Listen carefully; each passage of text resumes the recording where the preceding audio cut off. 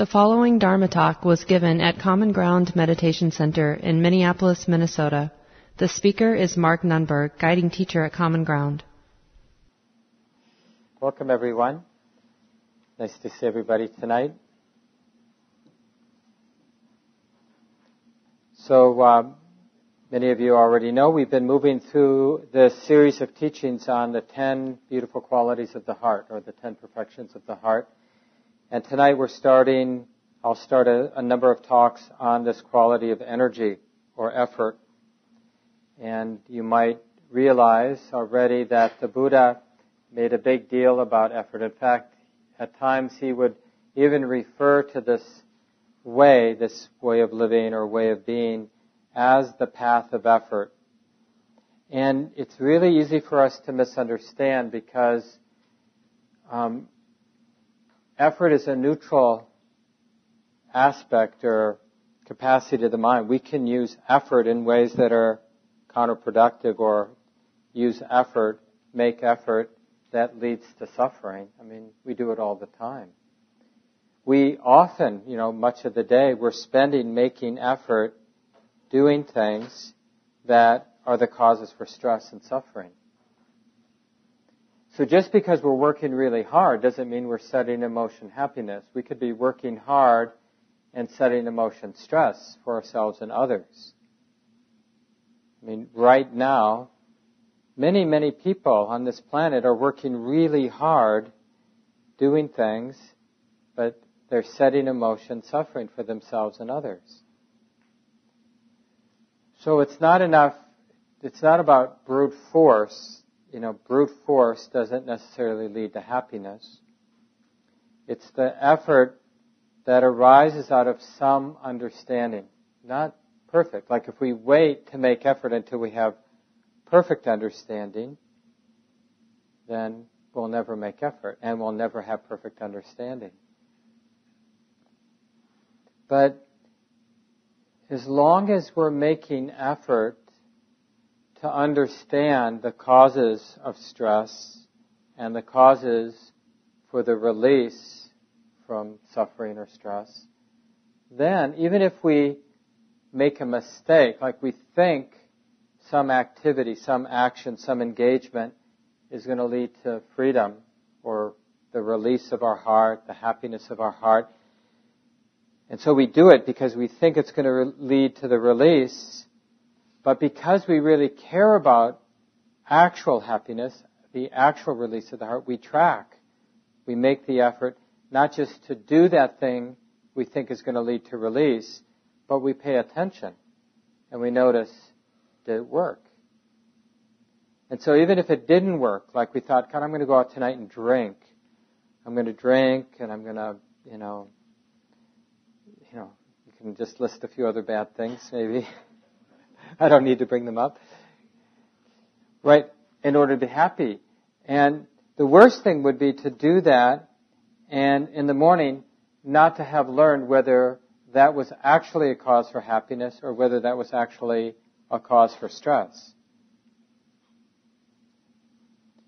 Because even if we don't have a clue what leads to happiness, if we're tracking, if we're making the effort, if we care about, right? So the effort isn't just to be happy, it's really the effort to understand the causes for happiness, the causes for the release of the heart, and the causes for what bounds the heart up. So if that's what our effort is about, then it doesn't matter if we don't know anything, because we'll learn very quickly what it is, if we're tracking our experience, what it is that's causing problems. Okay, when I do that, then I'm left like this. This is the natural fruit, response, or consequence of having been relating in that way or having taken up that activity, that attitude of mind for a while. Then I get this. Okay.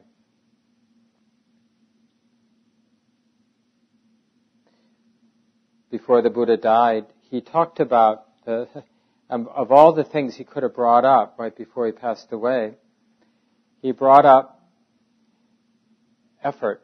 The Pali word is appamada, which sometimes gets translated as vigilance or heedfulness, engagement, commitment. So he says, one way it's translated, I declare, indeed practitioners, I declare this to you. It is in the nature of all formations to dissolve.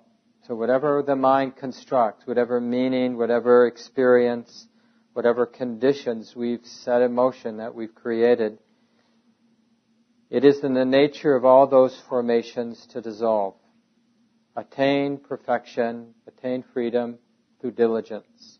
And another way it's translated is, now then, practitioners, I exhort you, all fabrications are subject to decay. Bring about completion by being heedful or vigilant. Vigilance is actually a nice word. Now, a lot of times we hear that word vigilant and we think, oh, I got to be tight, But the word vigil, you might remember this. Vigil is like like somebody who's dying. You might do a vigil, like you hang out with them in those last days or last hours. And it's not about being tight. It's about showing up and keep showing up, keep showing up. So the heedfulness, the persistence, the non-negligence, it means basically not going to sleep or not falling into autopilot. There's a famous passage from the Buddhist teachings that's also in the collection of verses called the Dhammapada. It's one of the more famous collection of the sayings from the Buddha and just general from the teachings at that time. And this is chapter 2, the beginning of chapter 2 in the Dhammapada. Vigilance is the path to the deathless. So the word deathless is often used synonymously with nibbana, nirvana, or enlightenment or freedom. So vigilance, wakefulness, heedfulness is the path to the deathless, to freedom. Negligence is the path to death. The vigilant do not die. The negligent are as if already dead. And we know this, like when our mind gets absorbed into something, we, in a very real way, we go dead because we're sort of lost in that particular emotional pattern or cognitive pattern. And there's no self-awareness that, oh, this is that old habit energy that's gotten triggered. No, because we're lost in it. We're absorbed in it. And there are really no degrees of freedom until something breaks the spell of that strong habit or pattern of the mind. So it's not, I don't think he's exaggerating, as if already dead. You know how it is. We can get caught in some drama, and it's like, and then when we snap out of it, we'll look back and we'll go, oh my God, I was lost, I was caught. And we're really vulnerable to acting out, the habit energy, regardless of how destructive it is to ourselves or others, because we're not aware. Meaning we're not aware that it's a destructive pattern that's being acted out. So it's just going to sort of act out according to whatever's already been set in motion, that personality trait. We see this often in some of our important relationships, like with a partner or a good friend or a parent. We could have a lot of clarity when we have some distance, like, don't do that again. When you go home for Thanksgiving, don't talk about politics with my dad, or don't, But then you're there, and it's sort of like a perfect wave. Something comes up, you're listening to the radio together, and then the parent says something, and all of a sudden, you're that rebellious teenager, and you can't help yourself. You say it, and then they say something, and then we're both swept away for a while. And that's what the Buddha means by being negligent. So in those moments when we're swept away, there's no awareness that it's like this now, that the being swept away is happening. right? There's no self-awareness that the mind is caught, that the mind is suffering, that the mind is being reactive or following because of the force of habit. The momentum of habit is being swept along. No awareness of the consequences of what's being said, like what's getting said in motion. That's what karma means. It's a word we use now in the West. But the technical meaning of karma is action. It's action with intention. And so because of the intentionality behind the action, like even a thought is an action, certainly words, and then physical deeds, stealing something or being generous, that's an action. So those actions with intention, they set something in motion. And it's not even so much we think, well, I said something to that person, so then something's going to come back at me. But the most important part or place where something has been set in motion is the imprint in the heart itself, in the mind itself. So like when I cheat, or when I do something really good, like I'm patient, or I'm generous, or I see the good in another person, then the goodness of that action, that thought, those words, or the negativity of those words, those thoughts, those actions, more than what it sets in motion in others around me, it makes an imprint in my own heart. That's why even if nobody catches me when I'm doing something good or doing something bad, the karma still happens, because it's not like God or Santa Claus is recording our karma. The recording is immediate, right? It makes an imprint in the mind stream. We know what we just said or thought or did, right? The mind itself has the imprint, right? The quality of that intention. If it was a self-centered intention, the weight of that self-centeredness, it literally makes an imprint. It affects the mind stream as it unfolds going forward. And if we do something good, it affects the mind stream as it goes forward. So in this way, karma isn't about somebody judging us, somebody keeping score. It's what the mind does in this moment affects whatever this is, whatever this mind-body thing is here, whatever it does with intention affects what that mind stream, what that mind-body thing is in the next moment, right? Because like I drove back from Madison today. I was teaching in Madison the last 3 days, Wisconsin. And so I drove back. So, whatever I did today, whatever thoughts I had today, whatever skillful and unskillful actions I had today, right now, this mind stream, this heart-body thing here, is the cumulative result of all of that. Right? This mind, this heart, it's expressing what happened before. That's who we are. Like if you want to know who you were in the past, like were you Cleopatra or Mark Antony or, somebody terrible, somebody good. Well, what we know with certainty that whatever I was, this is the result of that. This is what's left.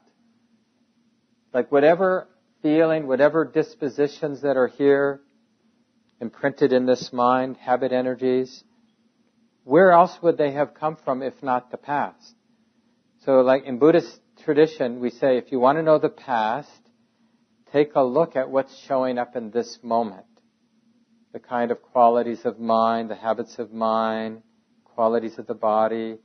Because whatever this is, it has to be the lawful arising out of whatever was before. This is it. Not to be judgmental, it's just a simple fact. I'm not, saying, I must be bad because I have bad conditions now, or I must have been really good in the past because I have good conditions now. But we do know when we observe that things are lawful. And this really inspires energy when we realize then if we want to know what we're setting in motion in the future, it's not so much the way it is now tells us what the future is going to be like, but how the mind right now is relating to what's showing up. So maybe a lot of defensiveness is showing up. So if I just act that defensiveness out blindly, unaware, take it personally, act it out as if I have every right to be defensive, then that not being aware of the defensiveness and just acting it out because it happens to have a lot of momentum, that sets in motion the future. If there's some awareness, oh, defensiveness is like this. Oh, this doesn't feel very skillful. Maybe I'll just feel the unpleasantness of the defensiveness and do my best to abandon the intention to say something out of that view, that attitude of defensiveness. Not act it out. But just know that it's like this. So I'm not repressing it. I'm not afraid of it. But I'm not seeing, though, that emotional quality as something that would be useful to act out. Well, then, that clarity, that resoluteness, that fearlessness, that understanding, like what's skillful, what's not skillful, that then gets set in motion in the future. The mind stream in the future will benefit. So, this is actually the function of energy or effort. It really arises out of, there's no right effort. Like I said, effort is neutral. We can do effort that sets in motion not so good results, and we can make effort, be persistent, be engaged, committed in ways that set in motion good results. But in order to set in motion something positive, we have to have a few insights, which we all have to some degree, but these insights have to mature to some degree. First of all, we have to have the understanding, the intuition, the insight that whatever this is, this life is, it's lawful. There's something lawful about what's playing out here. Because otherwise, the tendency of the mind is to fall into states of helplessness, like, I'm not in control. I suffer because my wife is this way, or my job is this way, or my health is this way. So we externalize the causes for happiness and suffering, and then we can justify this self-attitude. Why bother? So when we understand that it's a lawful universe, and then part of that, the lawfulness we understand is one of the real potent ingredients to the lawful unfolding of how this experience as a human being, is how my mind is relating right now. In fact, more than any ingredient in terms of how things unfold is how the mind is relating right now. This is really the center point of the Buddhist teaching. Right? His set of teachings, his way that he taught, is a wisdom way, or based on understanding. All the work we do, all the effort we make, is about transforming how the mind relates. Because as it turns out, happiness, or they say, like in the Tibetan Buddhist tradition, they sometimes say, everything rests on the tip of motivation. Or you could say, everything rests on the tip of intention. An intention or motivation is just another way of saying how the mind is relating to the present moment. So instead of complaining about the present moment or being unaware of the present moment, right? Those are two ways to relate to the present moment which do not set in motion happiness. Being unaware of it, like unaware that my attitude is like this. It's so easy to go through the day and be completely unaware that we have an attitude. Whatever it is. It might be a skillful attitude, it might be a negative attitude. So it doesn't mean we don't have an attitude. It just means there's no awareness, and no awareness of whether the attitude is skillful or not. So we create karma, we set in motion future results, consequences, but there's no learning. So we just basically keep doing the same thing, getting the same results, and then we're frustrated why nothing seems to change. I mean, we're getting older, but nothing seems to change. So what does the mind need to see? So in order to take a different approach. And the first thing the Buddha would say, Like to make right effort, the first thing the mind needs to see is that it's a lawful universe and it really matters how the mind relates. That if we understand it's a lawful universe, then the fact of suffering or being stressed and the fact of not being stressed, being happy, light, free, these are lawful arisings. Not sort of random. I'm not being punished. And so it doesn't matter how much bad karma we've set in motion, because in this moment we can set in motion something else. We can make an effort. We can be heedful, not negligent. We can do what can be done in this moment, right? And the Buddha, he talks about, I think not too long ago, a month or so ago, I mentioned this particular discourse. And it's always interesting when the Buddha shares how it was for him before his big insight. So he was just a practitioner, probably a little bit, more energized and more skillful than we are, but still just a human being trying to understand his or her mind. And he gives this story about before I was awake, before my deep insight, the thought occurred to me. Maybe I should pay attention to my thoughts, and on one side, put all the thoughts that have to do with greed, anger, and delusion on one side, and thoughts that are wholesome on the other side. Right? So, not only do we need to see that it's a lawful universe, but we need to begin to discern that in terms of motivation and intention, some intentions cause suffering, lead to stress, and other motivations, intentions, qualities lead to release and happiness. And so the skillful intentions are just the opposite. So instead of greed, we have generosity and renunciation, like contentment with what we have. I could be sitting here right now burning with desire for all kinds of things.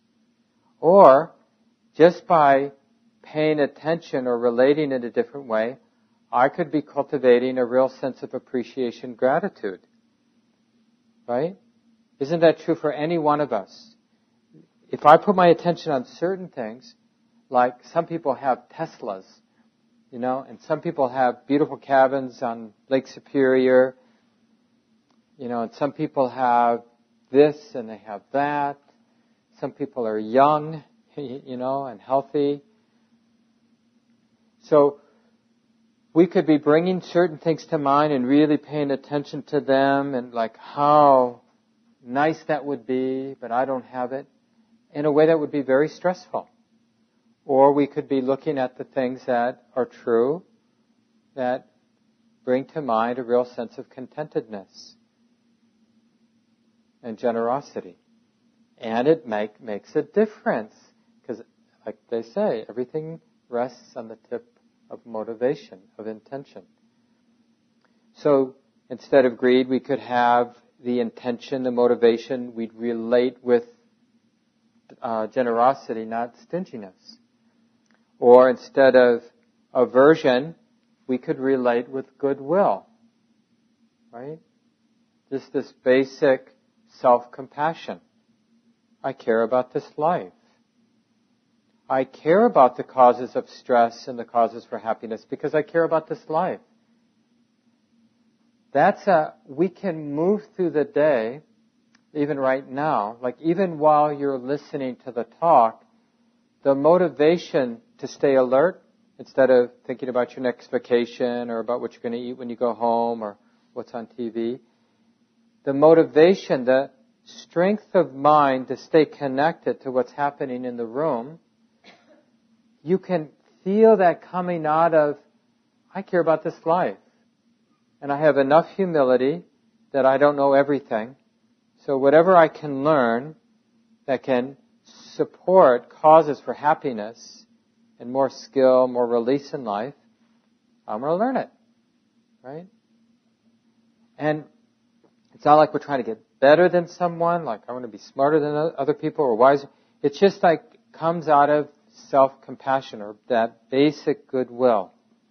And then as we appreciate that, the rightness of that goodwill, like I care about this life, then that expands to compassion for others because we realize that everybody's in the same pickle. They have a life that they care about in the exact same way that I have a life that I care about. Even little creatures it's not that much of a stretch when you're getting cobwebs out of the corner of your house or a room in your house and you see, as you're putting the vacuum a little closer or the dust thing a little closer and you see the spider scrambling away, it's not that hard. It's not a real leap for us to understand. That creature wants to be happy and safe in very much the same way that I want to be happy and safe. And it just starts to spread on the highways and in the office and at home with our loved ones. Oh, that's a living being. She wants to be happy. You want to be happy. Everybody in this room wants to be happy and safe and protected in the same way that we do. And when we look around, that brings out that tenderness. So that's another way we could relate. And that changes, like when we relate with compassion and that basic goodwill and that basic generosity and contentedness and capacity to let things be, what we call renunciation, acceptance. When we relate that way, where we experience the causes of happiness in the beginning, right there in the moment, in the middle, and in the end. It's not like we have to wait and do it for, 3 decades and then we get paid off by the Buddha. Okay, you've been good for 30 years? Here's your reward. No, the results of wholesome intention is immediate in the same way that if you get angry right now, the weight and the burning and the unpleasantness of that anger, it burns you right now. Not only will it cause problems down the road if you're full of rage right now, but it will also cause problems right now. Your blood pressure will go up, your mind will get, our minds are not very clear when we're angry. Have you noticed? Or full of lust or full of, denial and delusion. It really affects just being skillful in ordinary things, making our lunch or driving the car or whatever it might be that we're doing. So the negative and the positive results are immediate. So if you want to know why you don't have energy to make effort, it's the mind lacks this faith energy that, in Buddhism, faith energy isn't this sort of blind belief that if we're good, somebody will take care of us. Faith energy understands it's a lawful universe, and it's that the lawfulness hinges on the intention in this mind in this moment. That's what's important. This is the only place right now, in terms of the intention, the quality of the intention, the quality of the motivation for whatever I'm doing, this is the only way to affect how things unfold. The way it is now has already been determined by the past, right? I can't change this moment, right? It's already this way. So to be lamenting, I don't want it to be this way, is not a cause for happiness. It's delusion. It's already this way. The conditions of our life, good or bad, they're already this way. The only question is, how is the mind going to relate to this moment? With what intention or motivation? What is it going to set in motion for what comes next? Something that is light and liberating? Something that's heavy and hard to bear? That's the question. And even if we don't really get, the difference between the unwholesome and the wholesome, so this is not a bad list to memorize. So the unwholesome intentions, this is one of the 8 limbs of the Eightfold Path that the Buddha taught. So it's a big deal in the models, the teaching models the Buddha used. And it's an easy list to remember.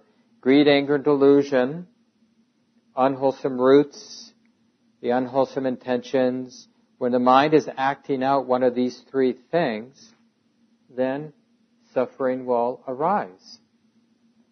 And you can just check that out. Notice the next time you're angry or greedy or in denial or deluded or have a fixed view. That's all delusion, right? Think you know something, so you stop learning. Then you'll notice that the rigidity of the greed or the aversion or the fixed view or the denial hurts and sets in motion more stress.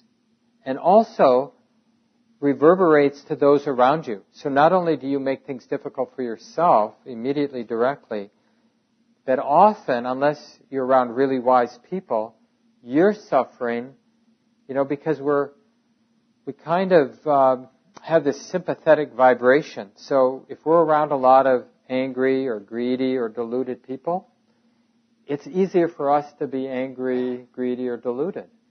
And if we're around people who have a lot of contentedness, a lot of goodwill, a lot of compassion, it's a lot easier for us to relate that way in our lives. Right? So even if you don't care about what you're setting in motion for your own life, you might care about what you're setting in motion for those you live with or your neighbors or the people you work with. Often it's initially, it would be nice if we do care about our own life, and we need to get there eventually in our spiritual path, but sometimes we've got a lot of emotional baggage. So we start by engaging life in a more positive way because we care about others. Like, we don't want to create a lot of bad vibration for our cat. So we're going to, stop fuming anger and greed and denial when we're around our cat. We're going to practice being content and self-compassionate and compassionate for the cat. And create this beautiful psychic field. And we'll be the first person to benefit, but the cat will probably benefit too. And then it can't stop. If you have that good vibe there with your cat, then it will be hard to change when you walk out the door. And then your neighbors and the people on the streets with you when you're driving or riding your bike and on like that. So the definition of wisdom, they talk about the character, not wisdom, but energy. The characteristic is this ability, like energy or effort has the ability to set something in motion. So right effort means that we know how to set in motion something that's skillful. So it's going to be coming from one of these three attitudes. The attitude of letting go, renunciation, or generosity, right? So there's different ways to talk about that particular attitude. But it's the opposite of stinginess. And then there's the attitude of basic goodwill. I care about this life. Just a reverence for this life. And this comes from not feeling helpless. Like, we stop caring about this life when we don't think there's anything we can do to affect, to sort of move things in a positive direction. But as long as we have even just a sliver that it's a lawful universe and that things are at play right now, then we'll feel this basic goodwill. And then when that opens up to include others, we call it compassion. That we feel this responsibility not just for our own life, but taking care of all beings. Why not? Why wouldn't we want to live in a way, to relate in a way that sets in motion life or things that support the well-being of others? So, this, it's like an empowerment. The energy is an empowering thing in the same way that it's very depressing when we can't think of anything to commit to engage with, to do. Now, the funny thing about this energy effort part of the mind is often the diluted attitude will be, I can't make effort because I don't have any energy. And the way to go beyond that is to understand that actually it's effort that leads to energy. The way we get energized is we do something. Now the key is to know that there's always something to do. So like memorize that phrase. You may not know what it is, but even if you're just taking it on faith from what the Buddha said, right? It's a lawful universe. There's always something to do, meaning in this moment, right? Because there's always this moment, and how the mind is relating in this moment sets in motion something. So you can't help but have a moment, and you can't help but setting something in motion. We're all setting something in motion right now, and it all has to do with the quality of the motivation in our mind right now. So then we make the effort because we have some faith that how I'm relating right now matters. And I'm going to pay attention to see whether I'm getting good results from how I'm showing up in this moment. And if I'm not, then we take a look again. Well, maybe I'm not relating in a skillful way. I thought I was relating in a skillful way, but it seemed rational to be complaining. It seemed rational to be thinking about how to get revenge. It seemed rational to be fantasizing about all the things I want, and if I only could get them, I'd be happy. But now when I check the result of having done that for 10 minutes, I notice my heart and mind is all bound up. I don't feel good. Okay. I guess that intention to fantasize about all the stuff I want, it seemed juicy, it seemed like it would set in motion something good, but it actually didn't. So are we going to trust our experience or not?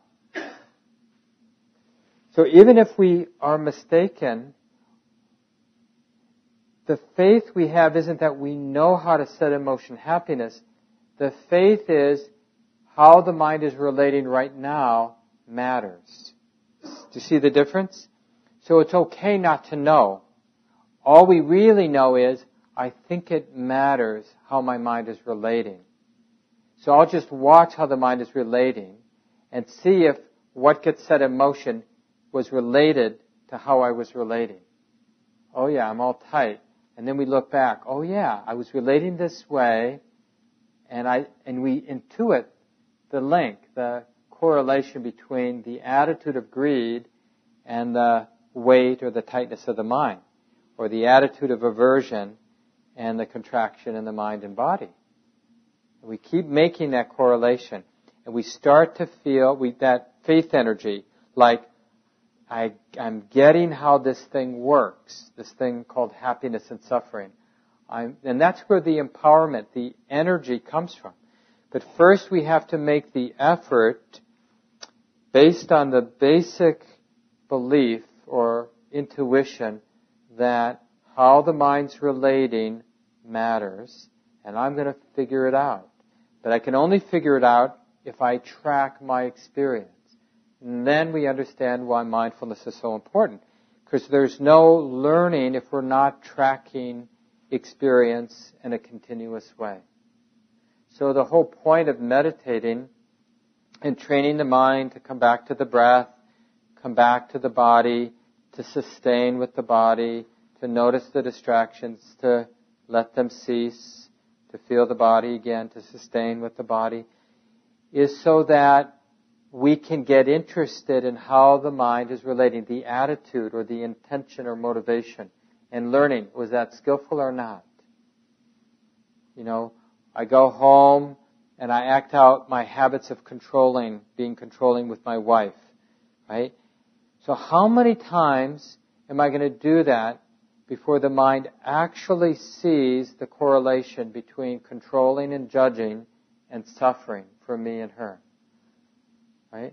How many times am I going to do that before I really see it so clearly that it undermines the probability of doing it the next time and the next time, right?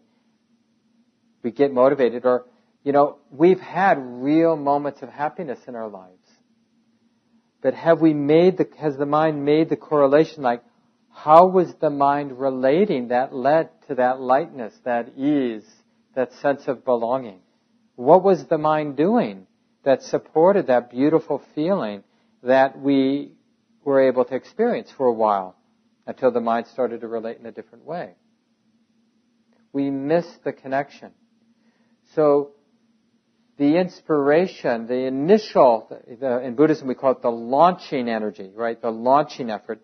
Initially, we don't have that much energy, but we have to make the effort to look at intention in order to be further inspired. Then we have more energy to be a little bit more vigilant, to be a little bit more continuous with our awareness.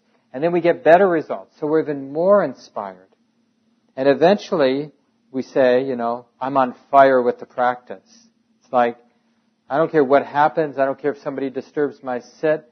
I'm tracking my experience because I know it's valuable. It's not so different if, when you play those video games where there are certain treasures and monsters behind things, even 5-year-olds can be incredibly vigilant. And it's just pretend. It's not real gold you get, or treasure you get, or real monsters. But even little kids can be amazingly vigilant at those games. But what the Buddha says, and what we can directly experience, is there's actually real gold. I mean, in terms of real happiness and release. And there are actually real monsters. Like, if I go down a certain habit energy, I can really create hell for myself. I can regurgitate some painful memory, somebody who betrayed me or something like that, and I can spin with it, and then I'll be in a suffering state. I'll literally be in a hell realm for a while. Right? Or I could go down another road. That would be really wonderful, peaceful, and loving. And it matters. So if little kids can be vigilant for a made-up game, right, the only thing that keeps us from doing it is we don't believe it matters. So the initial key to get us started is we have to check it out.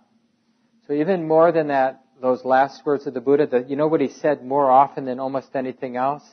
Ehi passiko. Come and check this out. You gotta try it, then you'll see it actually works. If you actually try tracking your experience, you'll find that you learn something about happiness and suffering. You'll get better at happiness and abandoning suffering. But you have to check it out. If you don't check it out, if you spend your whole life studying Buddhism, but not actually doing the practice, you might learn a lot in an intellectual level, but you'll miss this opportunity.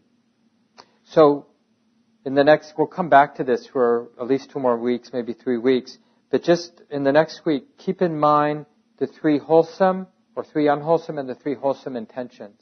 Greed, anger, and delusion, and see how they correlate to things getting tight for you and anybody around you. And non-greed, so contentedness, generosity, acceptance, allowing, and non-aversion, goodwill, and then the expansion of that goodwill to compassion. And really all of that is the same as non-delusion. So those are the wholesome intentions, right?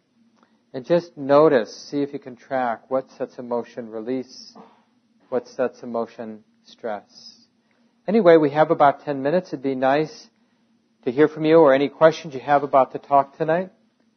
What comes to mind? We have the microphone. You can point it right at your mouth if you have a question or a comment to share with the group.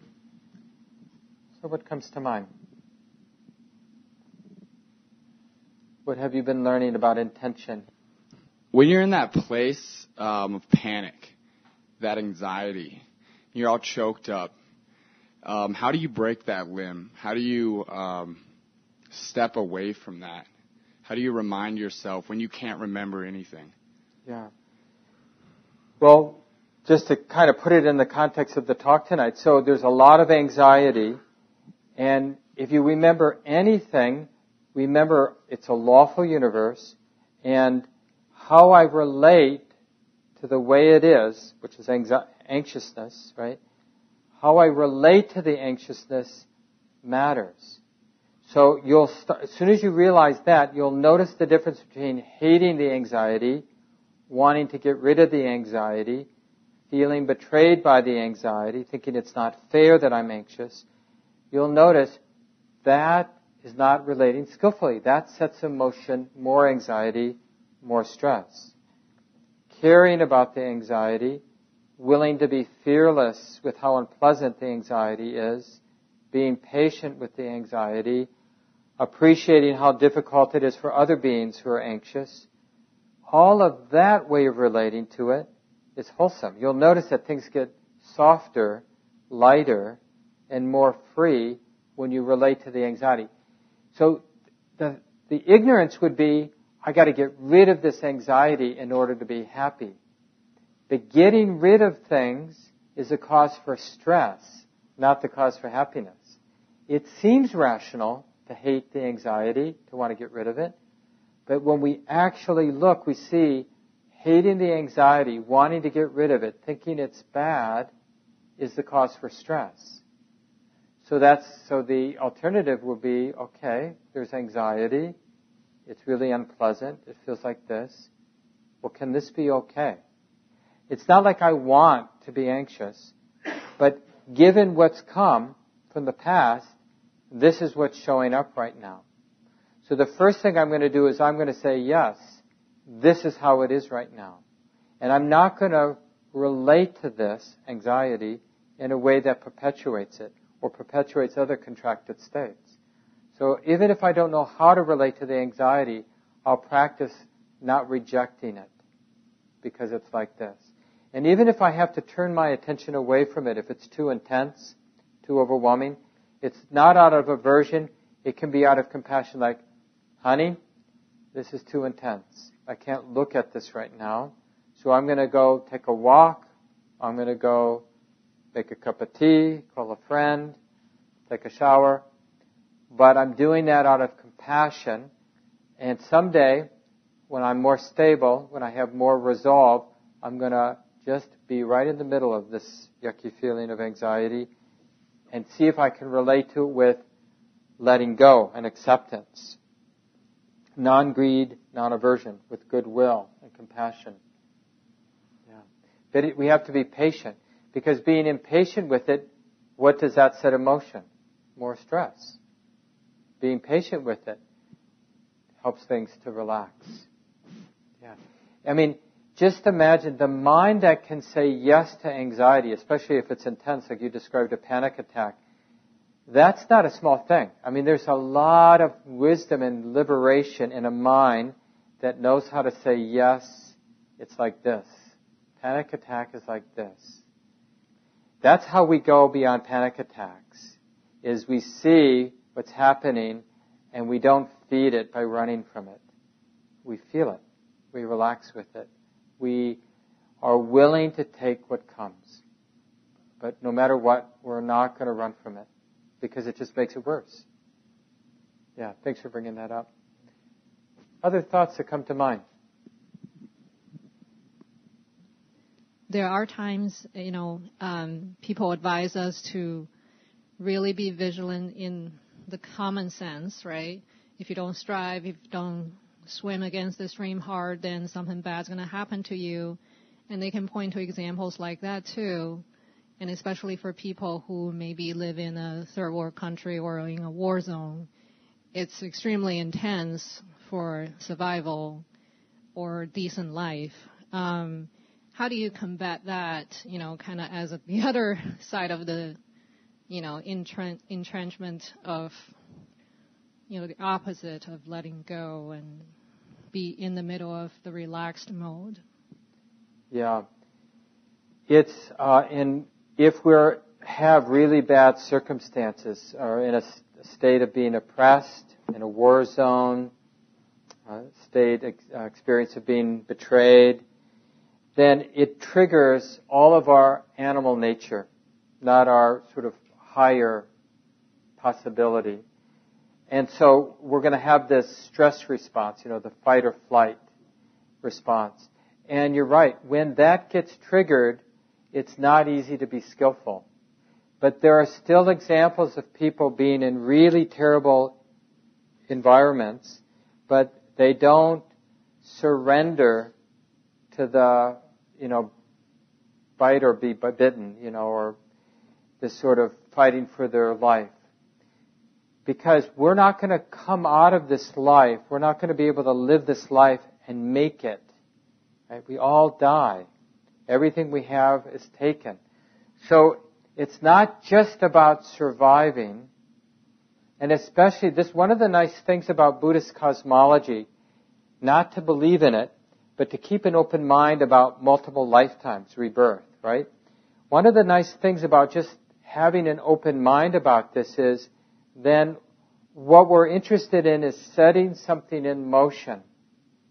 And we take a very vast view, like imagining many lifetimes. So it doesn't matter if we don't survive. What matters is what we set in motion. Like, I'm not going to resort to anger and ill will, even if that might help me stay alive. Now, it doesn't mean you can't run for your life or stand up for yourself. It just means you don't do it with anger. There's a funny story some of you might have heard. Sharon Salzberg is one of the senior teachers in this Western version of Theravada Buddhism. And she practiced a lot in India at Bodh Gaya, which is the birthplace of the Buddha, and not the birthplace, but the place of his enlightenment. And there was a Burmese resting house for the pilgrims that a lot of Westerners practiced that back in the late 60s and early 70s. And she was someplace in India after practicing there for a number of months. And while she was taking a rickshaw somewhere, somebody grabbed her purse. And actually, I think they grabbed her and they were trying to pull her off of the rickshaw. And when she got back to Bodh Gaya, she told Menindaji, her teacher, about this. And Menindaji said to her, "Oh, Sharon, you should have taken your umbrella and beaten that person with all the loving kindness in your heart." Right? Because it is possible to really care about your life in that moment. And that might be the skillful things to do. You don't need to hate somebody to take care of yourself. You can really want to take care of yourself. And even in that moment of beating that person to get free, you could understand that that person's just doing what they're doing. They've got their own causes and conditions, their own ignorance, that somehow leads them to think that stealing this purse or raping this person is going to actually lead to happiness in any real lasting way. I mean, if anything, we could have a lot of compassion. But that doesn't mean we're going to let the person do it, right? You can fight to the nth degree, but you don't have to believe that somebody's evil when you're fighting them. Because we do get swept away in terrible situations sometimes where we don't know how to be skillful. Like going back to the spider situation, and then we'll have to end here. But, sometimes I get a little negligent when I'm vacuuming. And because I just want to get done. And I kind of, in a semi-conscious way, have this attitude, well, they should get out of the way. Can't they hear the vacuum cleaner? And then I'll notice kind of the roughness and callousness and insensitivity of that attitude, and it doesn't feel good, And it's a terrible thing to kind of be on a schedule, but I don't have to be cleaning the house in that rough way. I still may end up causing harm. I mean, they can get really small, and there's no way, even let alone doing gardening, there's no way to vacuum your house without causing some harm. There's just no way. There's just so many little creatures. Or even on our skin, we got bacteria all over. I mean, so forget the idea that we're going to do it right. It's really about the motivation. Are we living with an attitude it doesn't matter, so we can be callous? Or are we living with the attitude, it does matter? So I'm going to be present, I'm going to be gentle, I'm going to pay attention, I'm going to care. I'm going to care even though I can't get away with not harming, but I'm still going to care. There's so many examples of these messy places where we have to engage even when we don't know what we're doing or we don't know how to be skillful. And all we can do is trust that our intention isn't to harm ourselves or others. And then we keep that intention not to harm keeps us tracking our experience so that maybe we'll learn a little bit more about how to be skillful or avoid unskillfulness. Anyway, let's take just a few breaths and let go of the words. Appreciate the silence for a few seconds.